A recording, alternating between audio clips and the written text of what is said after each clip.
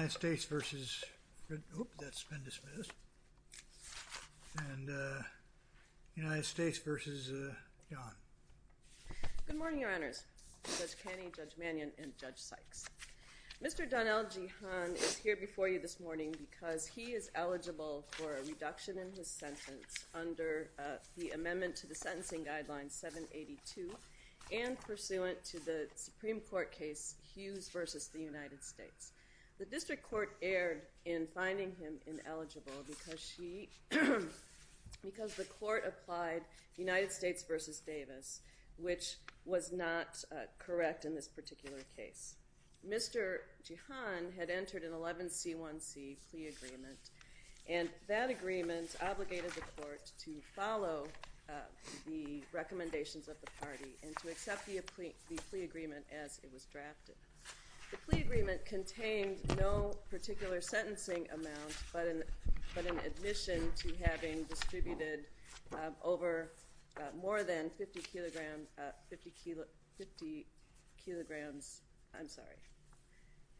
grams of crack cocaine, 150 kilograms of cocaine, and 30 kilograms of heroin. There was no further particular amount described in the plea agreement to which Mr. Jehan consented. The problem with applying Davis to this case is threefold. First of all, Davis didn't concern the application of the 11C1C agreement. It was, in Davis, all of the defendants had regular plea agreements. There were specific quantities determined at the time of each of the defendants' sentencings. This was specific to Amendment 706 and not 702. It was specific to crack cocaine. Specific quantity findings were made in Davis for each defendant, and the court was not bound by the plea agreements which the defendants entered. None of these things are true for Mr. Jehan. So the other thing that happened in Davis, which distinguishes it from what happened in Mr. Jehan's case, is that the Davis court ordered new probation reports for each of the defendants and then went through and repeated the original sentencing calculations, the original amounts that were found, and the new reports as well. This also was not done with respect to Mr. Jehan. In fact, at his original sentencing hearing, no specific quantity was discussed. The government says that this isn't a problem because the PSI contained further information and it wasn't disputed at the time of sentencing. And that is not an accurate characterization of what happened because, as the court knows, under the guidelines, a defendant may decline to either admit or deny the facts in the PSI in order to preserve his acceptance of responsibility. There was no discussion at all at the sentencing hearing, and there didn't need to be because of the nature of the 11C1C agreement at which a specifically agreed sentence was imposed. So with respect to the change under 782, that reduced the guidelines to which Mr. Jehan pled guilty by 2 levels. It changed his sentencing range, and under Dillon, the court was also permitted to further reduce his sentence in accordance with the original plea and a subsequent reduction that he had received sometime later. So the court was wrong in deciding that she did not have the authority or that Mr. Jehan was ineligible. The court also found that the ex post facto clause as discussed in Q, which applies to sentencings, did not apply in this particular case. And the government pursues this contention as well under United States versus Diggs. But they take a very narrow reading of what Q said about the ex post facto clause because its concerns are not limited to fair warning and such. They are also concerned with, even where these concerns are not directly implicated, the court said, the clause also safeguards fundamental fairness, a fundamental fairness interest in having the government abide by the rules of law it establishes to govern the circumstances under which it can deprive a person of his or her liberty or life. And those are the concerns that are implicated here. Because if we look at the broader context, Amendment 782 was meant to correct the problems of disparities in sentencing, the draconian sentences that are required or advised under the guidelines for drug cases, and to partially address the problem that we have with mass incarceration in this country. And those concerns should be given play in these kinds of sentencing reduction requests. And the court should not be trying to narrow this to prevent a person from benefiting from the change of the law, but to read the law in his favor as far as possible, as Congress has decided that this is something that should be done, and it's the Sentencing Commission has also. Instead of reading the law to enable Mr. Jehan to benefit from this, the court erred in finding that he was not eligible for the reduction. What exactly is the error? The error is in finding him ineligible, which the court did based on United States v. Davis. And in United States v. Davis, this court said that a court can look at the facts in the PSI, and if there are sufficient facts in the PSI, there's nothing to prevent the court from finding that the person is ineligible because the guideline is not reduced. And that's done in the context of an ordinary plea agreement in a case where specific findings were made with respect to the drug quantities. In this particular case, you can't say the same thing for Mr. Jehan because there weren't particular quantities found beyond the ones that he admitted to in his plea agreement, and the plea agreement was binding on the court. So she was simply wrong in applying Davis to Mr. Jehan's case to find him ineligible. As I understand, what the district judge did is rely on the stipulations in the plea agreement that your client was responsible for more than those upper range amounts of drug quantity, and then referred to the more precise findings in the PSR, which were accepted by all at the original sentencing. No objections were made. True, in reliance on a lock-in plea agreement, but it is the case that no objections were made to the degree and level of your client's drug dealing over the course of a lengthy period of time on a massive scale, and determined that he would have had the same base level even under the new guidelines, so that the new guidelines can't help him. It wasn't an ineligibility kind of a finding as a matter of law, just that he didn't, the new guidelines wouldn't help him because the amount of drugs that he was dealing exceeded the new baselines. Your Honor, I think that, first of all, it's incorrect or inaccurate to say that he stipulated to the facts in the plea agreement. It's true that neither party made any objections, but that's not the same thing as accepting or agreeing or admitting to what's contained in the PSI. Well, there was no objection.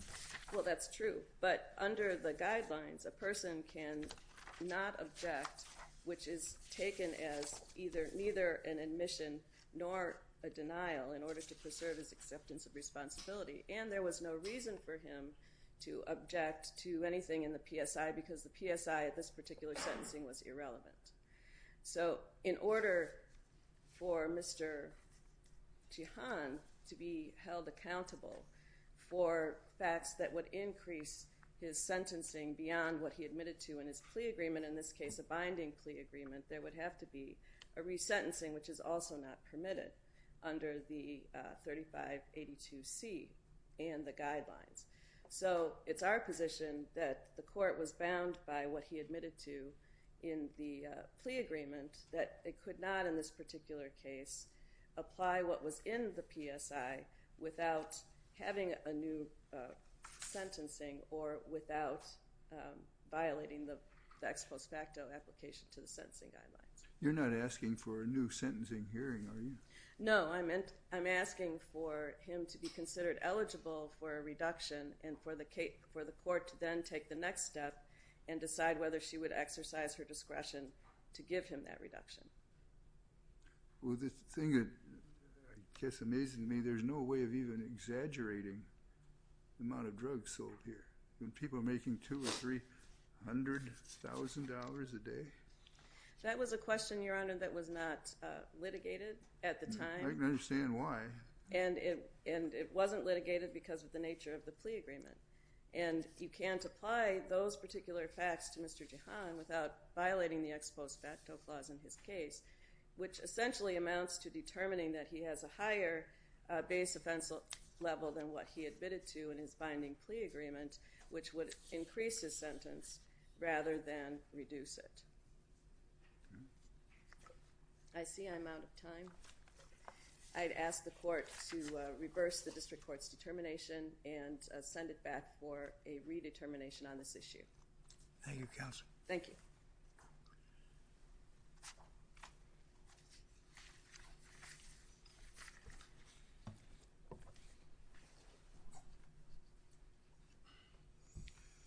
Good morning. It may please the court. Suresh Appleby Bhattacharjee for the United States. The district court correctly concluded the defendant was not entitled to a sentence reduction because based on the undisputed record facts as they existed at the time of sentencing, defendant's guidelines range was not lowered by Amendment 782. The judgment below should be affirmed. I'd like to start by addressing defense counsel's contention that Davis, as decided by this court, and the Supreme Court's decision in Hughes are somehow in tension with each other. They are not, because both cases speak to completely different issues. Hughes simply states that a defendant, by virtue of a Type C plea agreement, is not categorically ineligible to receive a sentence reduction under 3582C. The last time the court addressed defendant's appeal from a motion for a sentence reduction, Hughes had not been decided, and the form of defendant's plea agreement was categorically disqualifying.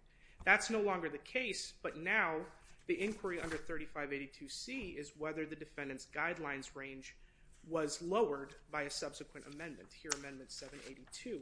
And what Davis says is that a district court, in ruling on a motion for a sentence reduction, has the ability to make factual findings if they are not inconsistent with the record as they existed at the time of the original sentencing. That's precisely what the district court did here. In the minute order denying defendant's motion for a sentence reduction, the district court cited both the admissions in the plea agreement as well as the undisputed assertions in the PSR that attributed to defendant trafficking over 150 kilograms of crack cocaine, which is 6 times more than the threshold set by Amendment 782 for a base offense level of 38. And since the base offense level is the only issue in dispute here and defendant's base offense level doesn't change under Amendment 782, the district court correctly concluded he's not entitled as a matter of law to petition for a sentence reduction. I'd like to address defendant's statements regarding why no objections were made at the time of the original PSR. And I don't believe there's anything in the record that indicates either party was prevented from making non-frivolous objections to the PSR and its factual statements. What the PSR did find is consistent with defendant's own sworn admissions in both his plea agreement and in his change of plea colloquy. In his plea agreement, defendant admits to being the street king of the Black Disciples gang, which is over the course of more than a decade, and helming this prolific drug trafficking organization that was responsible for multiple drug spots, including this Calumet building, which a cooperating witness indicated in the PSR was responsible for pushing out 1.5 kilograms of crack cocaine per week over the course of 2 years. These are factual findings that were in the PSR, but they're consistent with defendant's own plea admissions, and moreover, they were not disputed by either party before the district court. So I suppose the only remaining question is whether the district court's reliance on the undisputed factual record at the time of sentencing somehow triggers the protections of the ex post facto clause. And defense counsel is right. The government is relying upon this court's decision in Diggs, which we submit as dispositive on this issue. As Diggs states, There are only two possible outcomes to a 3582C proceeding. The defendant either walks away with the same sentence or a lesser sentence. There's no possibility that the defendant would walk away with a higher sentence, which means that the ex post facto clause and its protections simply are not engaged by this type of proceeding. Even so, defense counsel argues that the court should consider matters like disparities in sentencing and the policy statements animating Amendment 782 in trying to find a basis for justifying relief here. And the fact is, the district court would be permitted to consider 3553A factors like that, disparities in sentencing, policy statements, if, but only if, the defendant had proven he was eligible for a sentence reduction because Amendment 782 lowered his sentencing range. That did not happen here, and that's the simple fact that the district court relied upon in making its ruling here. That ruling was not error, and so the government would respectfully request that the judgment below be affirmed. If the court has any questions, I'm happy to answer them. Otherwise, I will submit on the briefing and respectfully surrender the rest of my time. Thank you, counsel. Thank you. Thanks to both counsel. The case is taken under advisement.